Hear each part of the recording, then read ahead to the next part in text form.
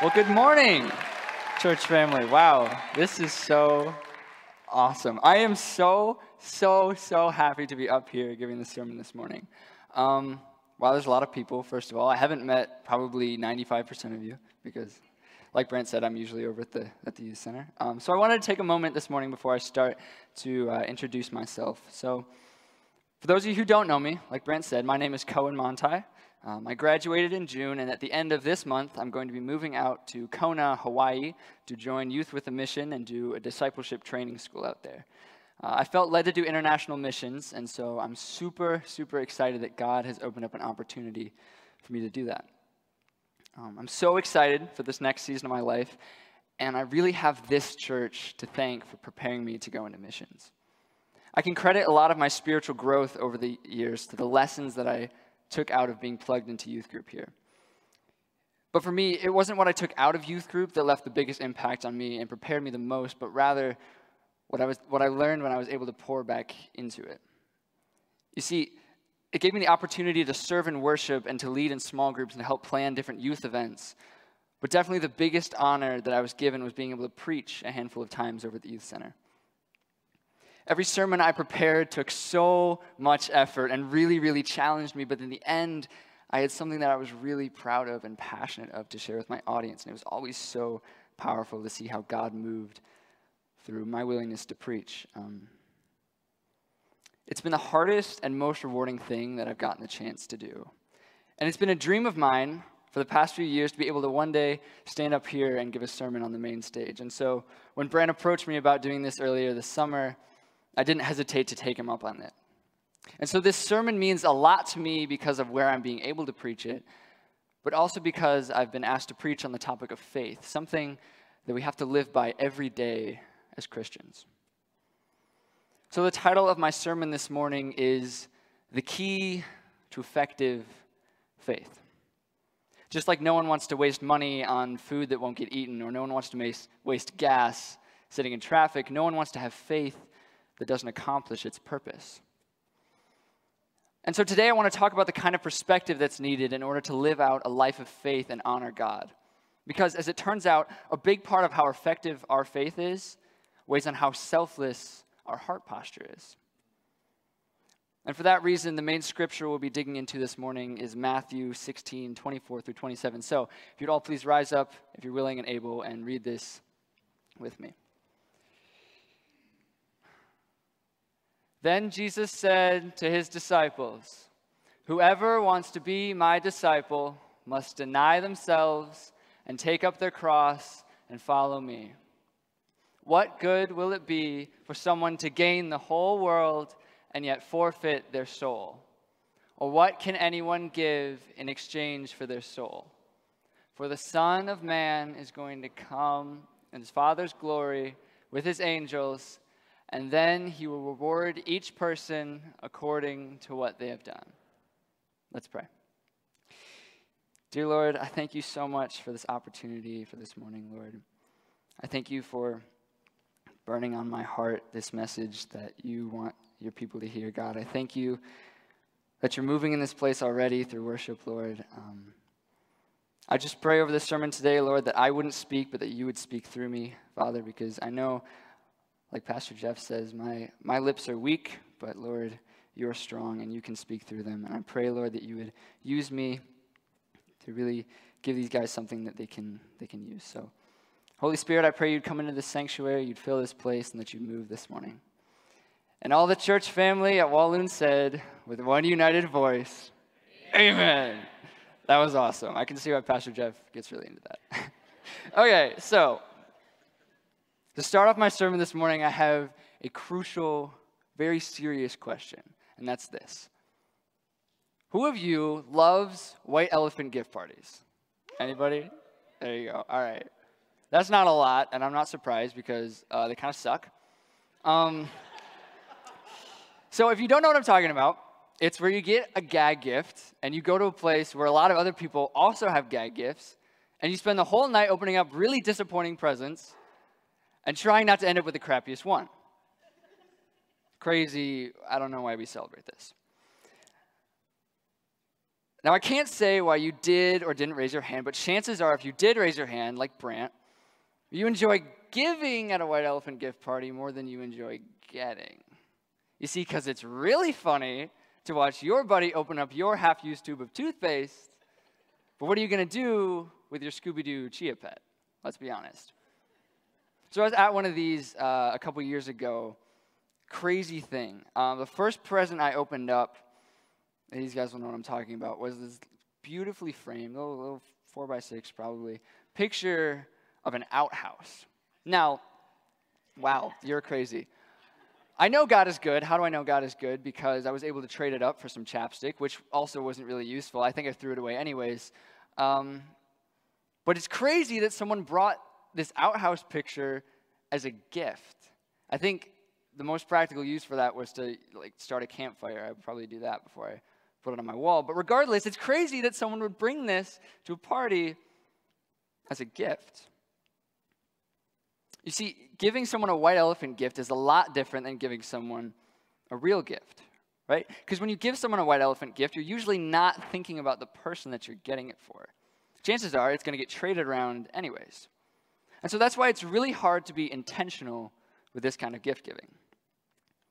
It's the whole action of giving a gift without the heart of giving a gift. Yeah, you're still giving a gift, but really for none of the right reasons. Now, receiving a gift can be a huge blessing when the person getting it for you really cares about you and wants to bless you. But it's hard to feel blessed and appreciated at a white elephant gift party because the motivation behind giving the gift is a joke. Now, I think the motivation behind white elephant gift giving is a really good illustration for how we can be about our faith sometimes. Just like the thoughtfulness behind a gift can be watered down when your heart isn't there, the usefulness behind your faith can be watered down when your heart isn't there. Living in faith, trusting God, and following where He leads you is crucial to any Christian's life. If your goal is to live out your calling and to please God with the way that you live, then faith is an absolute mandatory. Hebrews 11:6 says, "And without faith it is impossible to please God, because whoever comes to Him must believe that He exists and that He rewards those who earnestly seek Him." This verse explains that there's a certain intellectual bar that must be cleared in order to live by faith. Ultimately, faith is an external representation of an internal mindset. Faith requires actions, as we're told in James 2:26, but the actions of faith flow from a heart that's set on the right perspective of who God is. Faith is just as much about your actions as it is about your mind. Now, taking to heart the concepts in Hebrews 11:6 will result in the correct mindset of who God is and the kind of people that He supports. But there's another crucial mental shift that must take place in order to live out a life of faith and ultimately to please God. You see, in order to have faith, you have to believe that God exists. This directly parallels what we learn in Hebrews 11:6, right? You can't go to God if you don't first believe He exists. You can't trust Him if you don't believe that He can do what you're asking Him to do. And so faith is, as Hebrews 11:1 says, confidence in what we hope for and assurance in what we do not see. Faith is confidence in what we hope for, something that hasn't happened yet, but we believe can happen, and assurance in what we do not see. Now, this word for see here refers to something that you can actually physically look at with your eyes. And so if you can't see that God is there for you, you can't see that He'll provide, then it takes faith to believe that He will. Now, believing God can do something isn't enough to work alongside God in the way that He intended for you. You have to not only have the correct perspective of who He is, but also who you are in relation to Him. You have to understand your place in the equation. And so to explain this, let's go back to Matthew chapter 16 and discuss Christ's standards for His disciples. So chapter 16, verse 24 reads, "Then Jesus said to His disciples, 'Whoever wants to be my disciple must deny themselves, take up their cross, and follow me.'" This verse accomplishes two things. First, it identifies the audience that Jesus is talking to, and secondly, it identifies the standard that Jesus has set for His disciples. So, in the first few words of this verse, Jesus makes it clear who He's looking for. He says, whoever wants to be my disciple, implying that he's strictly talking to those who desire to follow him. This is a crucial detail because it separates those who really want to follow Jesus from those who are lukewarm. Basically, the bottom line is this. Jesus doesn't want people who aren't serious about their faith to try to live up to what he's about to say. Now, the beginning of this verse reminds me of a sign that I saw at this place called the Log Slide at Pictured Rocks, I think. And I think there's also a similar sign at Sleeping Bear Dunes. Basically, it's a warning, as the sign says, to not go down to the bottom of the lakeshore because it can take a couple seconds to go down and it takes like 2 hours to go back. You who have done it will know what I'm talking about. The sign is there as a warning against people who aren't really dedicated to climb up the mountain, or the sand dune. It is a mountain, let's be honest, after they've climbed down. In a similar way, this verse shows that Jesus is looking for dedicated Christians, those who are willing to live up to the commandment that he's about to say. And so, the second part of this verse is a three-part commandment. The first part is this: deny yourself. Jesus is asking his disciples here to look at their lives from his perspective, that they are vessels through which God can do his work and accomplish his mission on earth. In a more practical way, this means that you have to tell yourself, in a more practical sense, rather, it means that you have to tell yourself no when it comes to seeking your own glory in something. You can't follow Jesus and also be living for yourself. The next part is this: take up your cross. Now, this is a little harder to understand, so let's take this word by word. Word by word. So the phrase for take up here can also be used to mean raise up or lift up or elevate. Essentially, it's used to mean placing something, in this case your cross, above yourself. Now, the word for cross here is the same word that's used to describe the cross that Jesus was crucified on. But again, he's not talking about a physical, literal cross, but rather what the cross represents. The cross was Jesus' will playing out in the life of his son. And so, essentially, Jesus is saying by take up your cross, he means to place God's will above yourself and your own life and your own desires. Now, the third part of this verse is when Jesus asks his disciples to follow me. This is the actual physical action step of this commandment. The first two parts are preparations for the third part. You see, there's a very logical order here. If you don't first deny yourself and put God's will above your own life, then you aren't going to be able to follow him. The first two steps prepare the disciple for an actual life of ministry. Now, this commandment as a whole is all about one thing: laying down your life for the sake of the gospel. Jesus makes that pretty clear. Now, unfortunately, the New Cohen translation has not been written yet, but if I were to paraphrase this verse, it would go something like this: the kind of people that are serious about following Jesus also have to be serious about the direction that he's headed and accomplishing the things that he wants to accomplish. So there's a lot of truth in the content of this verse, but the message, I think, really goes deeper than that. There's a lot we can take out about how the verse is structured as well. Notice how Jesus puts follow me after deny yourself and take up your cross. Now, I can't know for sure why Jesus did this, but I can make some guesses. Maybe one reason is that this verse is meant to be followed in order. Step 1 is to deny yourself. Step 2 is to take up your cross. And step 3 is to follow Jesus. Here's why I think that. No one would follow Jesus if they didn't first have the mindset of someone who desires to follow him. The first two steps are intended to reshape your perspective. You can only live out the third step once you have that right. If you see God as the main character of your life and that you're only his servant who exists to worship him, then you live differently. The life of a disciple is the life of laying down their own will and humbling themselves before the Father's will because they understand that they exist to further the kingdom for the sake of their king. The true disciple doesn't live every day on earth for their own selfish reasons. You cannot be faithful and selfish and also, you cannot be selfish and also be faithful. That's the point I'm getting to here.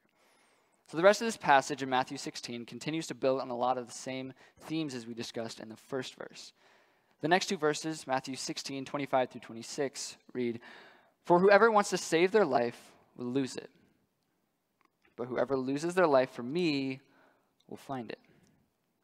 What good will it be for someone to gain the whole world and yet forfeit their soul? Or what can anyone give in exchange for their soul?" This is where it gets kind of heavy. In this part of the passage, Jesus is discussing the reward for following his commandment and the consequence for ignoring it. Again, Jesus is saying that his disciples have to be living their lives for a greater calling than their own glory. Jesus is saying that being selfish in the end will cost you your life. There's no way that you can live a life honoring yourself and also walk away with your soul. And even if you could get everything, even if you do get everything that you could possibly desire in a life living for yourself, you cannot walk away with your soul. You can't turn around at the end of a wasted life and ask to trade in all of your worldly wealth for a second chance at eternal life. Once you've spent it, unfortunately, you spent it. And the last verse, in my opinion, is the scariest, but also the most hopeful. It reads, "For the Son of Man is going to come in the Father's glory with his angels, and he will reward each person according to what they've done." Jesus will come back. A time will come when Jesus will judge the actions of his people.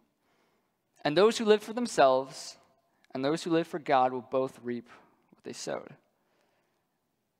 Galatians 6:8 says, "Whoever sows to please the flesh, from their flesh will reap destruction, but whoever sows to please the Spirit, from the Spirit will reap eternal life." Now, this whole part about gaining one's life back as a result of laying it down isn't some kind of strictly transactional interaction. Even if you give God everything, he doesn't owe you or anyone anything. And even though you gain your life after laying it down for Jesus, that's not what this is about. This isn't some scheme to try to gain your life back. This is about laying down your life because you love Jesus. Gaining your life back in return is just God being more gracious than we deserve. And so letting go of everything, including your life, and choosing to follow Jesus takes faith in his divine plan. You can't see yourself as the center of the universe and also be willing to lay down your life for someone else's cause. You cannot be both faithful and selfish, because in order to surrender to a greater calling, you have to believe that you aren't the greatest thing out there. This verse demands that Jesus' disciples have the correct perspective of who they are and understand that the calling that they're living up to is one that involves laying down their life for his cause. And if your whole life and everything that you do is centered around Christ and his kingdom, then you will live selflessly and he will be glorified. So I have a testimony of this kind of thing playing out in my own life. So in the spring of 2020, me and a bunch of other my friends felt really led to go on a missions trip to Tijuana, Mexico to build a house. And so we decided together as a group we were going to pray and fast, deny our own will, and to seek God and his will for the situation. And so we did. We really felt like God was still leading us to do this. And so we started planning the trip, and the next year, the spring of 2021, we went out to Tijuana and we built a house. And it was awesome, and God was glorified. Now, unfortunately, some of the people that were in the original group weren't able to go, which was kind of a bummer to me because I was really looking forward to not only honoring God with our time, but also having a really fun trip. And it didn't really end up happening the way I wanted it to, which was unfortunate, but the thing is, God was still glorified with us. Because from day one of fasting to the day that we walked on the build site, the whole trip was about something bigger than ourselves. It was about glorifying God with our time. So even if every detail didn't end up working the way I wanted it to, it was still a success because it worked the way God wanted it to. So this concept of laying down your life for Jesus can totally change the way that you see faith. In the beginning of this sermon, I talked about those who want to live in faith, that is, Jesus' disciples. We talked about how in order to live by faith, you have to have the correct perspective of who God is. You have to believe that he exists and that he rewards those who earnestly seek him, but you also have to be living selflessly. You see, this is where people get caught up. Just because you believe that God can do something for you doesn't mean that he will. If you believe that God can do anything that you ask, no matter what you're asking, and as long as you ask in faith that he'll do it, then you're missing the point. You see, if you believe that God exists to bless you, then again, you're missing the point. You're not getting what Jesus is getting to here. Because God is not a vending machine. You see, God desires so much more for his relationship with you than for it to revolve around what you can get from him. Let me say that again. God desires so much more for his relationship with you than for it to revolve around what you can get from him. There's this verse in James, I think it's James, let me see. James chapter 4, verse 3, that really speaks to this concept. It reads, "When you ask, you do not receive because you ask for the wrong motives, that you may spend what you get on your own pleasures." This verse points out a brutal reality. As people, we love to look out for ourselves. We think that we can use faith as a scheme to get what we want from God. Think bigger. Like I said, it's crucial to have faith, to believe that God can provide what it is that you're asking of him, but it's equally as important to ask for the right reasons. Now, what James doesn't say is you don't receive because you don't think that God can give you what it is that you're asking of him. Guys, it's crucial to trust that God is who he says he is. Faith is built on trusting the character of God. But just believing that God can do something for you doesn't mean that he will. You have to have a posture of selflessness. Jesus is looking for disciples that will ask because they want to grow his Father's kingdom. And if your life really isn't about yourself and gaining the most for yourself and gaining the most worldly wealth, then when you ask God to help you, you're asking that he advance his kingdom through you. Don't get me wrong. God absolutely wants to bless you. And he really, really, really wants to work through you. But he has a perspective that's higher than our own. He wants to bless you in order to help you do the thing that he created you to do. He sees what you don't see. God wants to partner alongside you as you grow in relationship with him and not as you seek your own glory. See, just as a side note, this is why the prosperity gospel doesn't make any sense. Prayer doesn't equal wealth. Some dude that believes that God can bless him, that God exists to give him stuff, is totally off. Now, it's great that they believe that God can, but again, if they're asking out of their own selfish gain, then deep down inside, they believe that God exists to serve them, not the other way around. And so God can't work with people who have big faith and bad motives, but on the flip side, and this is where it gets good, God absolutely can work through someone with a small amount of faith and the right motives. Let me explain. So to preface this concept, let's go back to Matthew, or I guess we're going ahead because we were in Matthew 16 before. Matthew 17:20. So this is a verse that comes right after the disciples are unable to drive out a demon. Something, interestingly enough, that Jesus had given them authority to do 7 chapters earlier. And so this is kind of an embarrassing moment for the disciples. And after they're unable to drive out this demon, they go to Jesus and they ask him why they weren't able to do it. And he says, "Because you have so little faith. Truly I tell you, if you have faith as small as a mustard seed, you can say to this mountain, 'Move from here to there,' and it'll move. Nothing will be impossible for you." Here's what Jesus is talking about. If you believe nothing else about God except that he exists, that he rewards those who seek him, and that he has the power to do the thing that you're asking him to do, and you ask out of a selfless heart that he may further the kingdom of God if he grants your request, then Jesus can work through you. Your faith doesn't make God any stronger or more capable than he already is. And even though he has the ability to work on his own, he chooses to partner with his creation to accomplish his goals. The problem has never been that we don't serve a powerful enough God. The problem is that we don't have a humble enough heart posture. So let me, okay, so where am I getting to here? Brett, you distracted me. You kind of suck, dude. And so let me invite you this morning to take some weight off your shoulders. You don't actually move any mountains. That's God's job. Your job is to trust that he can and ask for the sake of his kingdom. Meaning, again, if you're asking for your own selfish gain, then don't be surprised if God doesn't move. Here's what I'm getting to. If your relationship with God is about getting stuff, then it doesn't matter how strong your faith is or how much you believe that God can move through you because you're still out of line. On the flip side, if your life is about accomplishing God's will for you, then even if your faith is weak, God can still work through you. So this verse about a mustard seed and moving a mountain, unfortunately, isn't actually about moving mountains.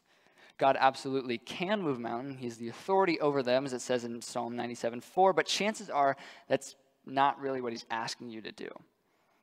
Jesus is making a point here that for genuine faith, for the right reasons, God can do anything that you ask. Practically speaking, this doesn't include moving mountains.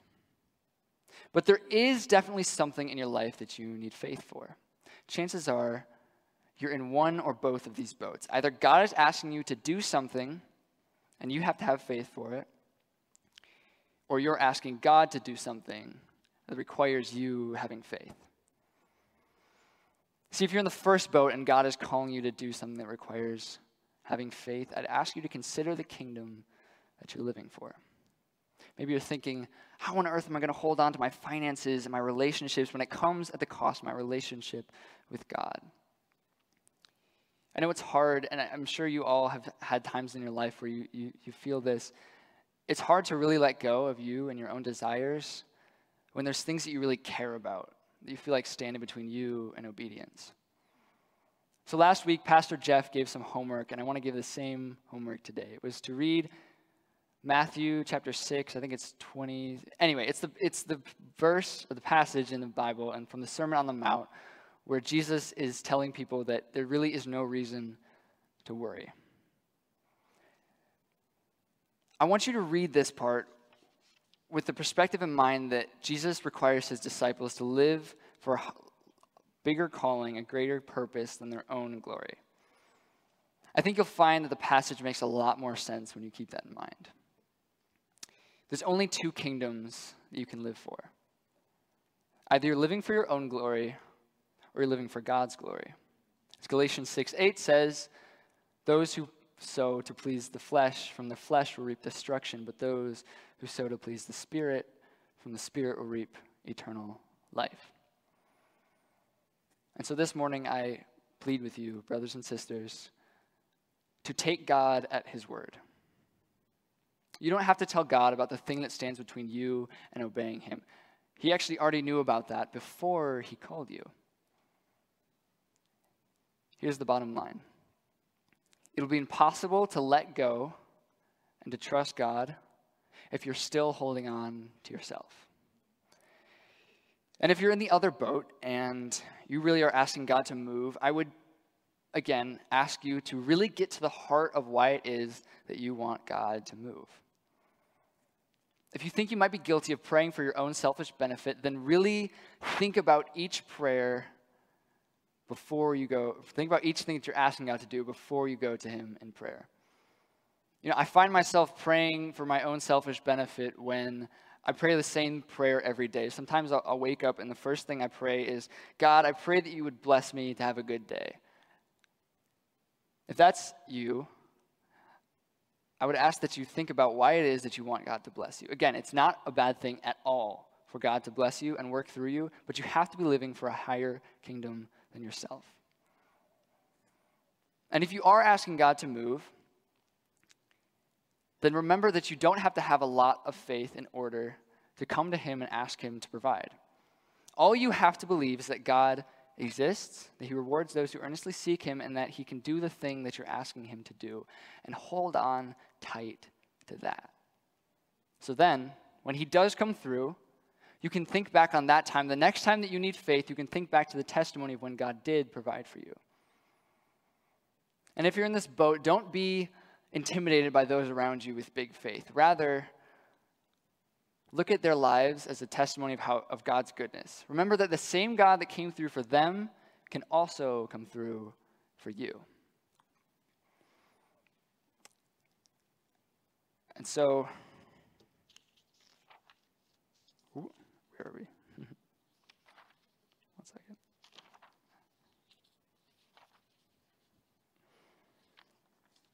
And so, church family, the key to effective faith is living selflessly.